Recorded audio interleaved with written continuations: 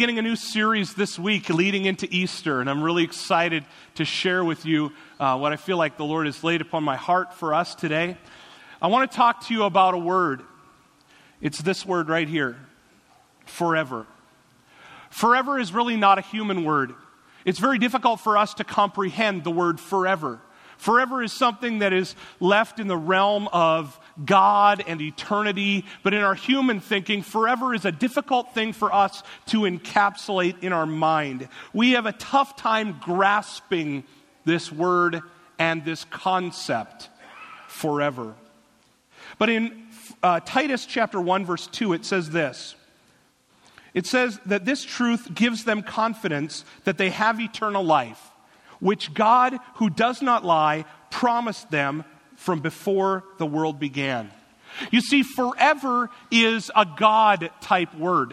Forever is the kind of language that God uses. In fact, this scripture verse talks about God giving us confidence about eternal life. So if we were talking about if our lifespan was the width of this podium this morning, this is talking about how God can give us confidence for eternal life. Indefinitely that direction. That's how God thinks. Forever in that direction is what eternal life is. But this scripture also talks about, it says that God, who does not lie, promised them before the world began. So if this is our life, it's almost as if God is forever in that direction as well, before the world began. That God is a forever type God. That we are finite, we are encapsulated to 80 years or however much time God has given us on this planet, but God doesn't work in human terms. God is a forever type God. Easter is a forever type moment. In fact, there were things that happened on Easter that so changed this world forever. In fact, there are people in this room right now that because of Easter, their lives were changed forever. They aren't even the same person that they used to be. Because of the concept of Easter and what Jesus did on the cross and how he rose again from the grave and how that was done for us, and it was forever. Guys, as we lead up into this series heading towards the Easter season, it's going to be a series of hope and encouragement to your heart. And if we are going to look at how things changed that day when Jesus died on the cross, we have to look at a concept that is found in the Old Testament. You see, many people ask when they come to hear the Easter story for the first time, or maybe they're not really understanding the Bible story of Jesus dying on the cross. Many people have this question in their mind. They say, why did Jesus have to die? Jesus, everything we read about Jesus, he was such a good person. He helped people. Couldn't there have been another way rather than him having to die? He was innocent. Why did Jesus have to die? And why is that such a big deal? But what we have to understand is in order for you to get the concept of why Jesus had to die, we have to understand how important blood was in the Old Testament. Now, I know that sounds really odd, but if you take your Bibles this morning, I want us to turn to Exodus chapter 12, verses 11 through 13. Exodus chapter 12, verses 11 through 13.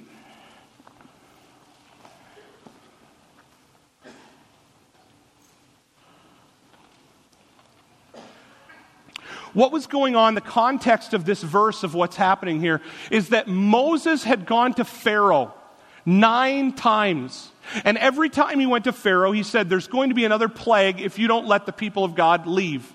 And each time Pharaoh would harden his heart and he said, no, I'm not going to allow the people to leave. I'm not going to allow them. And so Moses continued to say, well, then there's going to be another plague that will come upon the land. And Moses had done this 9 times. And up to this point, this day, he just went into Pharaoh and gave the 10th warning.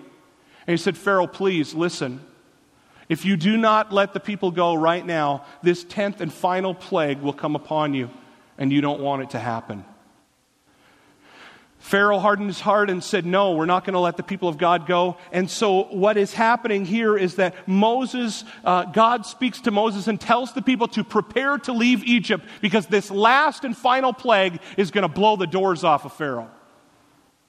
And so God tells them to prepare, and what he tells them to do is he says, I want you to take a perfect lamb for a household, and I want you to kill that lamb, and when you kill it, I want you to take and drain the blood into a bowl. Then I want you to eat the lamb, I want you to prepare it and eat it, but keep the blood because the blood's really important. And the family must take the blood of the sacrificial lamb, and they were to take a hyssop branch or a branch of kind of like a bush, and they would take the bowl and they would take the branch and they would sprinkle the blood. God said, sprinkle the blood on the doorpost of the outside door of your house, almost as if they were painting or spraying blood around the doorpost of their house. They said it's just very important. Every house must apply the blood of the perfect lamb to the doorpost of the house. Because what's going to happen during the night is there's going to be this death angel that will come and visit every house in the entire region.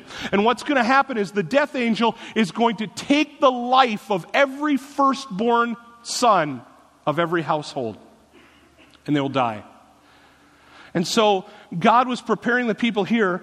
And let's read this verse in Exodus chapter 12, verses 11 through 13. It says this. These are your instructions for eating the meal.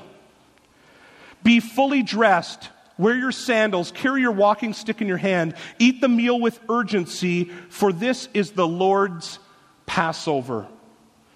On that night I will pass through the land of Egypt and strike down every firstborn and every firstborn male animal in the land of Egypt. So every firstborn son and animal. I will execute judgment against all the gods of Egypt, for I am the Lord. Make the blood on your doorposts, but the blood on your doorposts will serve as a sign, marking the houses where you are staying. When I see the blood, I will pass over you. This plague of death will not touch you when I strike the land of Egypt. So when this happened, what happened was, in the night, we see that the death angel, or whatever they called it, came around, and this happened. And Pharaoh woke in the morning, and his son that was to inherit his kingdom was dead, his firstborn son. As well as the Bible says that there was great weeping and crying throughout the entire region. In fact, you could hear it from afar of all of the parents that were in mourning for their sons had died. And in that moment, Pharaoh said, get out. Leave. Those people had prepared, they had eaten the meal, they were ready to go, and they left in that moment. That was what was surrounding there. All of the houses that had the blood applied to the doorpost of the house, all of them were passed over. Passed over. I want us to flip over now to the New Testament in Luke chapter 22. Take your Bibles and turn to Luke chapter 22. Starting at verse 7. Luke 22, verse 7. It says this. Now the festival of unleavened bread arrived, when the Passover lamb was sacrificed. Jesus sent Peter and John ahead and said, go and prepare the Passover meal so that we can eat it together. Where do you want us to prepare it? They asked him. He replied, as soon as you enter Jerusalem, a man carrying a pitcher of water will meet you. Follow him.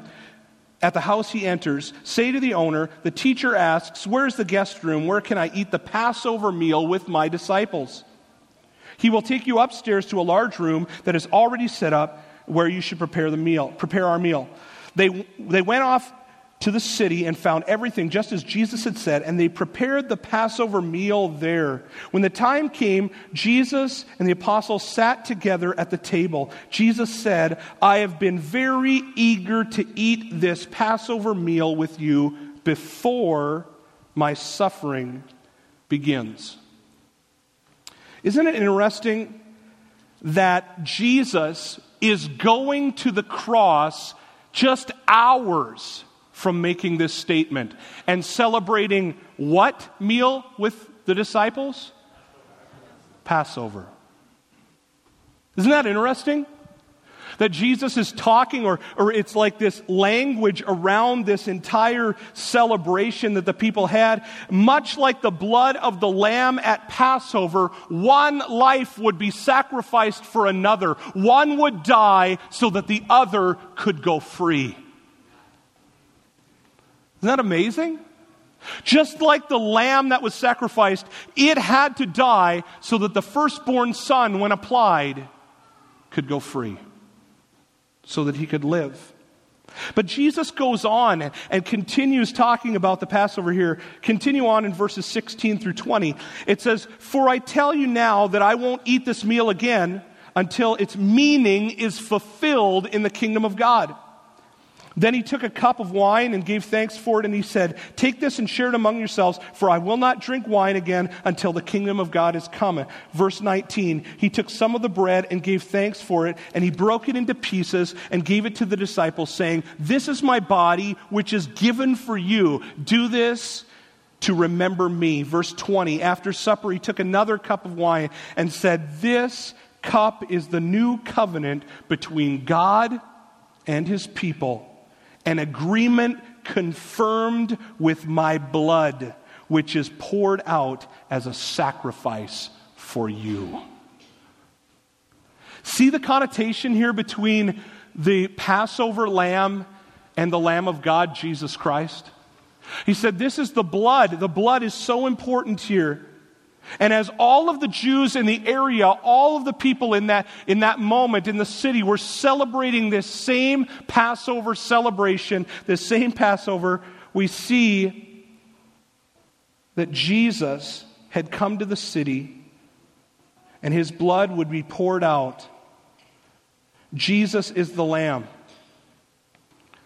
He explains that he would be the sacrifice for you. His blood would be poured out for you. Why did Jesus have to die? Because Jesus is our Lamb. Many times in Scripture it expresses that Jesus is the Lamb and that he took our place so that we didn't have to die. In fact, one of those scriptures, if you want to flip over to 1 Peter chapter 1, 1 Peter chapter 1,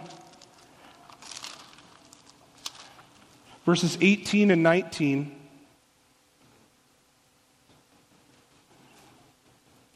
1 Peter 1, 18 and 19, it reads this way.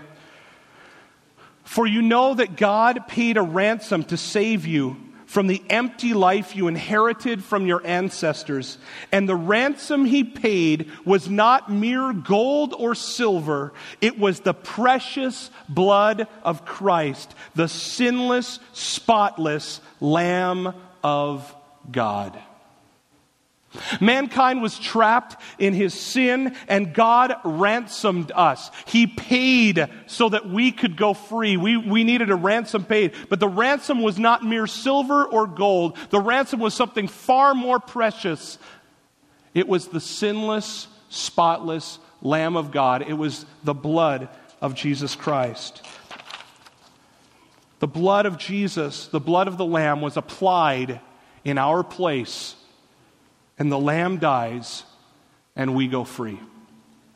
Hebrews 9:28. Hebrews 9:28, flip over to that. Hebrews 9:28 reads this way. "So also Christ died once for all time as a sacrifice to take away the sins of many people. And he will come again, not to deal with our sins, but to bring salvation to all who are eagerly waiting for him." The Bible says that Jesus died once for all time. Jesus died once forever. He died once for all time. And the Bible says that one time was the perfect sacrifice for all mankind. And the Bible also goes on to say in this scripture verse, it says that Jesus died for once for all time to sacrifice, to take away the sins of many people. And in the future that Jesus will come back, the Bible says. that Jesus will come back, that He is not going to stay in heaven forever. What Jesus did on the cross was complete, it was eternal, it was forever, but the Lamb didn't stay dead. Like the lamb here that was sacrificed and eaten, Jesus didn't stay dead. He rose again from the grave, and the Bible says that He sits at the right hand of the Father, and He's making intercession for us right now. And there will come a day, the Bible says, where the clouds will and the sky will rip in part in two, and Jesus will come back in all of His glory, in all of His splendor, and in that moment, He will take up everyone who is waiting for Him.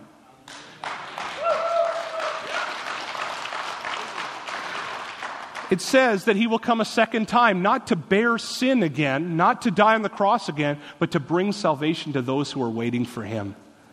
That's what it says He's going to do.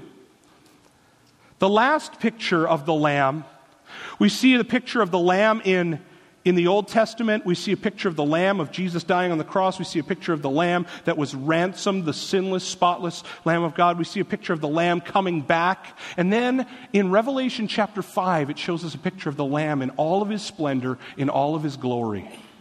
Let's turn there real quick. Revelation is the last book of the Bible. If you flip there, Revelation chapter 5.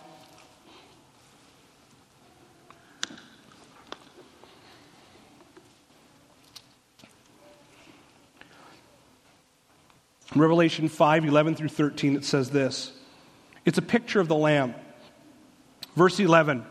Then I looked again, and I heard the voices of thousands and millions of angels around the throne, and the living beings and the elders, and they sang in a mighty chorus, "Worthy is the Lamb who was slaughtered, to receive power and riches and wisdom and strength and honor and glory and blessing." And then I heard every creature in heaven, on earth, and under the earth. And they sang, every creature in heaven, on earth, and under the earth. And all of them joined in the greatest chorus of all time, singing, blessing and honor and glory and power belong to the one sitting on the throne and to the Lamb forever. Forever and ever. In that moment, listen guys, Jesus, the sinless, spotless Lamb of God, the Lamb secured forever. Jesus, being the Lamb, has overcome forever. So how do we apply this to our lives? What does this look like? If we usually ask that question at each time in our services here. When the people were told by God at the beginning in Exodus to kill the lamb, there was something that they had to do. The lamb alone could not save any of the Israelites. The lamb, even dead, cannot save any of the Israelites. In fact, the lamb pouring its blood out into a basin could not save any of the firstborn sons.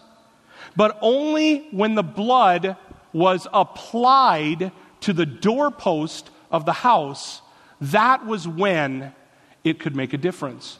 That was when change happened. You see, the blood's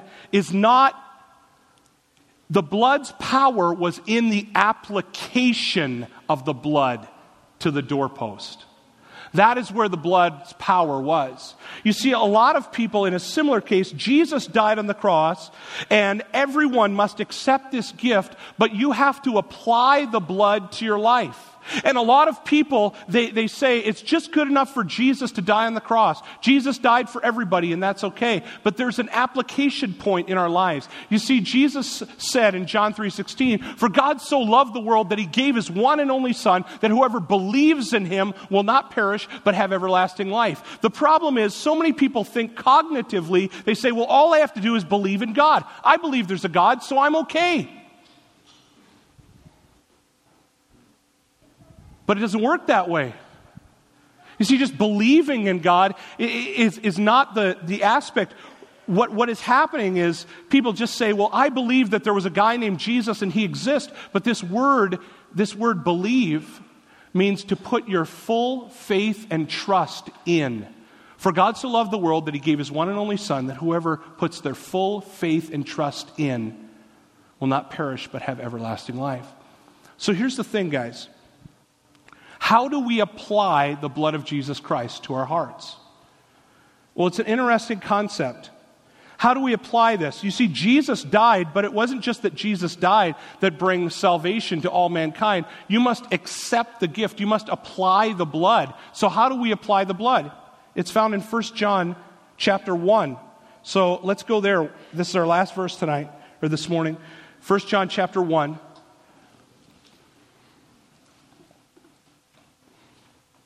First John chapter 1, verses 6 through 9. 1 John 1:6 reads this way. It says, so we are lying if we say we have fellowship with God, but go on living in spiritual darkness. We are not practicing the truth. What the Bible is saying here in this portion of Scripture, this is a pretty common passage of Scripture. I'm just backing up a couple verses here to give you the context of what's going on. What the Bible is saying here is really to apply the blood of Jesus Christ, there needs to be something that happens in our life, and it's called repentance. Repentance is the turning away from our sin and our lifestyle and going after Jesus fully and wholly, putting our full belief and trust in Jesus Christ. It says that so we are lying if we say that we have fellowship with God, but we go on living in spiritual darkness. There are a lot of people that cognitively say, well, I believe in God so I can live my life any way that I want. But the reality of it is, in order to apply the blood of Jesus Christ to your heart today, is that there needs to be a transformation that happens. Now, when we turn from our sin, that's our action, that's our application right there. We turn from our sin. God gives us the power to live free from sin, okay?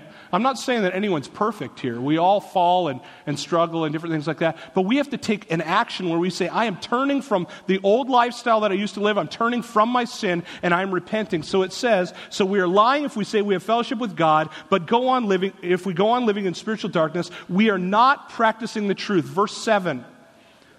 But we are living in the light. But if we are living in the light, as God is in the light, then we have fellowship with each other, and the blood of Jesus, his Son, cleanses us from all sin.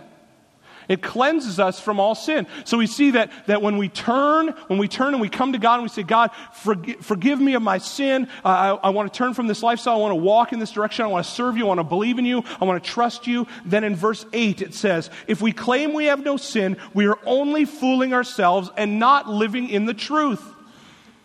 But if we confess our sins to him, he is faithful and just to forgive us our sins and cleanse us from all wickedness. You see, guys, by repenting and turning and confessing before God, that is how we apply the blood of Jesus Christ to our life. See, the lamb in and of itself could not save the people.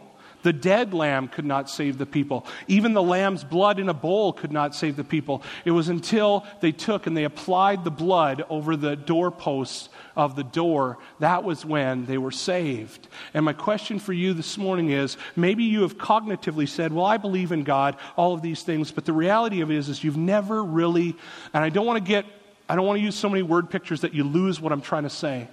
But maybe you said, I believe in God and all these things, but your life has never been transformed and you've never truly applied the blood of Jesus Christ to the doorposts of your heart. You've never truly repented and said, God, I'm going all in.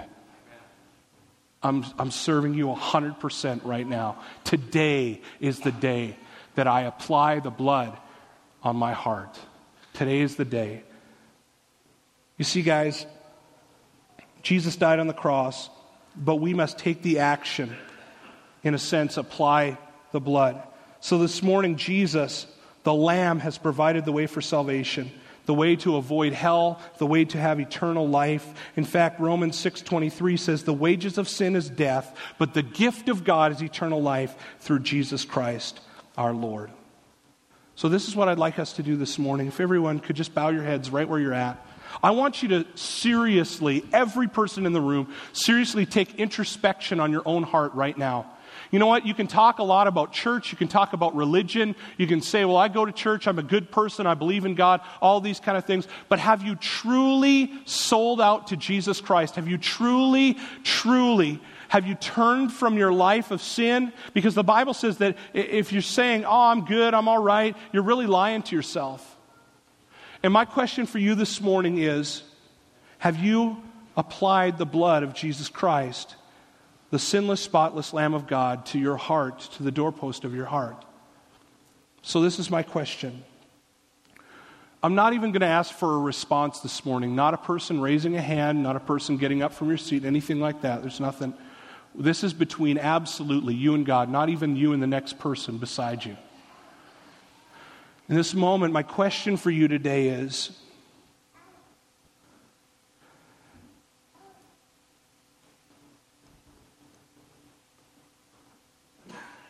have you applied the blood of Jesus Christ to your life?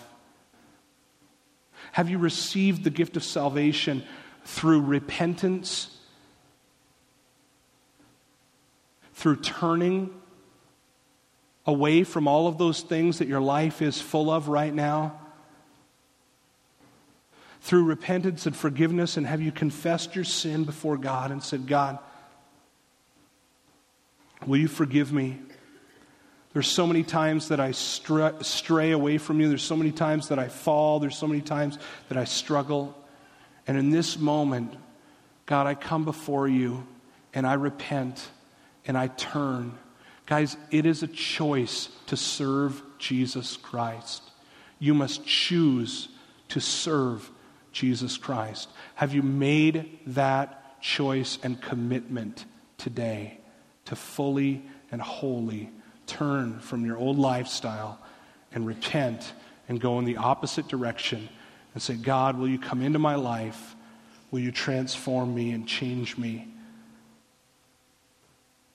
So right now, in your heart of hearts, if that's you this morning, you say, you know what, Pastor Sheldon, I've been playing the game, I've been just going to church, I've just been doing my own thing, but today I want to truly repent. Then in this moment, you just have to simply say a prayer before God in all sincerity. You just say, God, listen, forgive me for the things that I've done. I'm turning from my old life and I want to serve you with reckless abandon from this day forward. I want to serve you and love you, God. I commit myself to you. And the Bible says that if you confess your sin before him, he is faithful and just and will forgive you your sin and purify you from all unrighteousness. And in that moment, the cleansing of the blood of Jesus Christ is applied to your life and to your heart.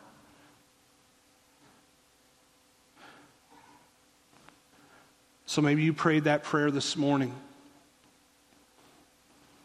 And God wants to do something incredible in your life. He wants to change your life. He wants to transform your life in a powerful way. So I just want to pray right now for each person in this room. Heavenly Father, we just pray, God, that you would come in a powerful way and you would convict of sin where necessary, Lord Jesus, that you would cause us to be drawn towards you, God. We thank you for the precious blood of Jesus Christ that was provided in our place. And Lord Jesus, we ask that, God, you would forgive us. God, that we repent before you, Lord Jesus, for anything that would hold us out of right relationship with you. And God, we're asking that you would cause our hearts, Lord Jesus, to be covered with the blood of Jesus Christ in this moment. So God, we're asking that you would pour out your Spirit in abundance upon our lives right now. That God, we would sense you speaking and touching our hearts, Lord Jesus. And we pray these things in Jesus' name. Amen. Amen. You know, there are a lot of people that struggle with churches that don't openly cause people to like either get up and come to an altar or different things like that. But you know what, guys? What God is doing inside of your heart is a very personal thing. But there is a proponent of salvation that is very public.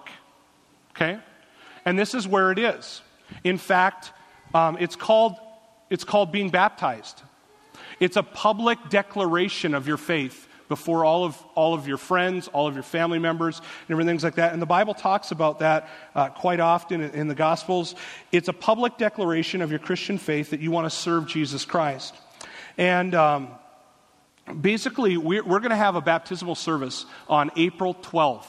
If you haven't been baptized before and you'd like to be baptized and you'd like to say, you know what, the things that God is doing in my life, I can see that I'm changing, that I'm transforming, and that I have asked forgiveness for my sin and God has changed my life. And at that point you say, you know what, I want to make a public declaration that Jesus Christ has changed my life.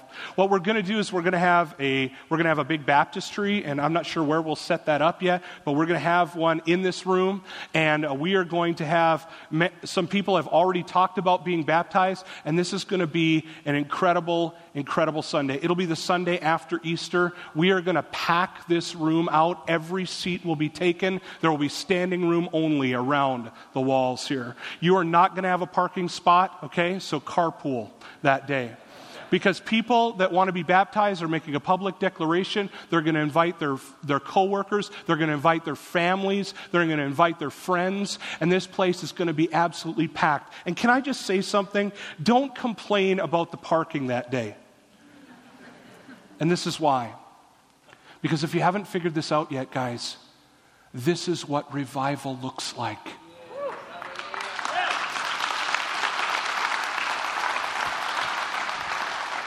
People parking on Highway 85 all the way down. Okay? That's what, let's never curse the blessing of God. Let's never shake our fists and say, oh man, why? Let's just say, let's embrace it and say, thank you, Jesus, for changing people's lives. Here's to those not yet here.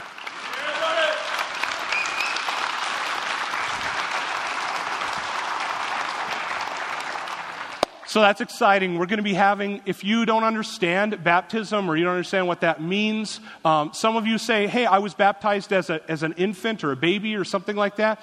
What we're asking is that when Jesus has changed your life, that you would say, I made a cognitive decision in my life that I want to serve Jesus Christ. And at that point, the Bible said that people were baptized not just because they were in the right place, the right time as an infant, but they made a choice to serve Jesus Christ. And at that moment, they make a public declaration that I'm going to choose Jesus. So that's what baptism is. If you want to understand more about what it is, it's not being baptized into a church. It's not being baptized into a denomination. It's being baptized that you're a follower of Jesus Christ. Okay, that's what it is.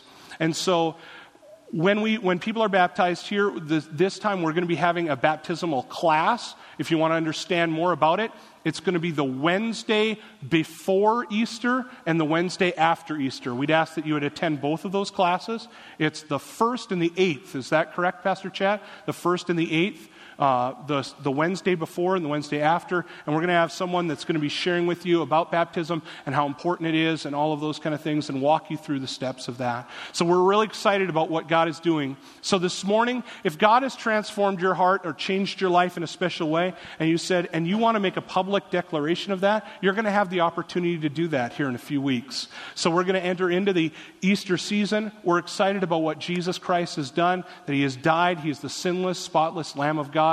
And now we ask, as we've asked him to apply the blood to our life, and at that point we say, you know what, I'm going to make a public declaration that I'm going to serve Jesus Christ for the rest of my life.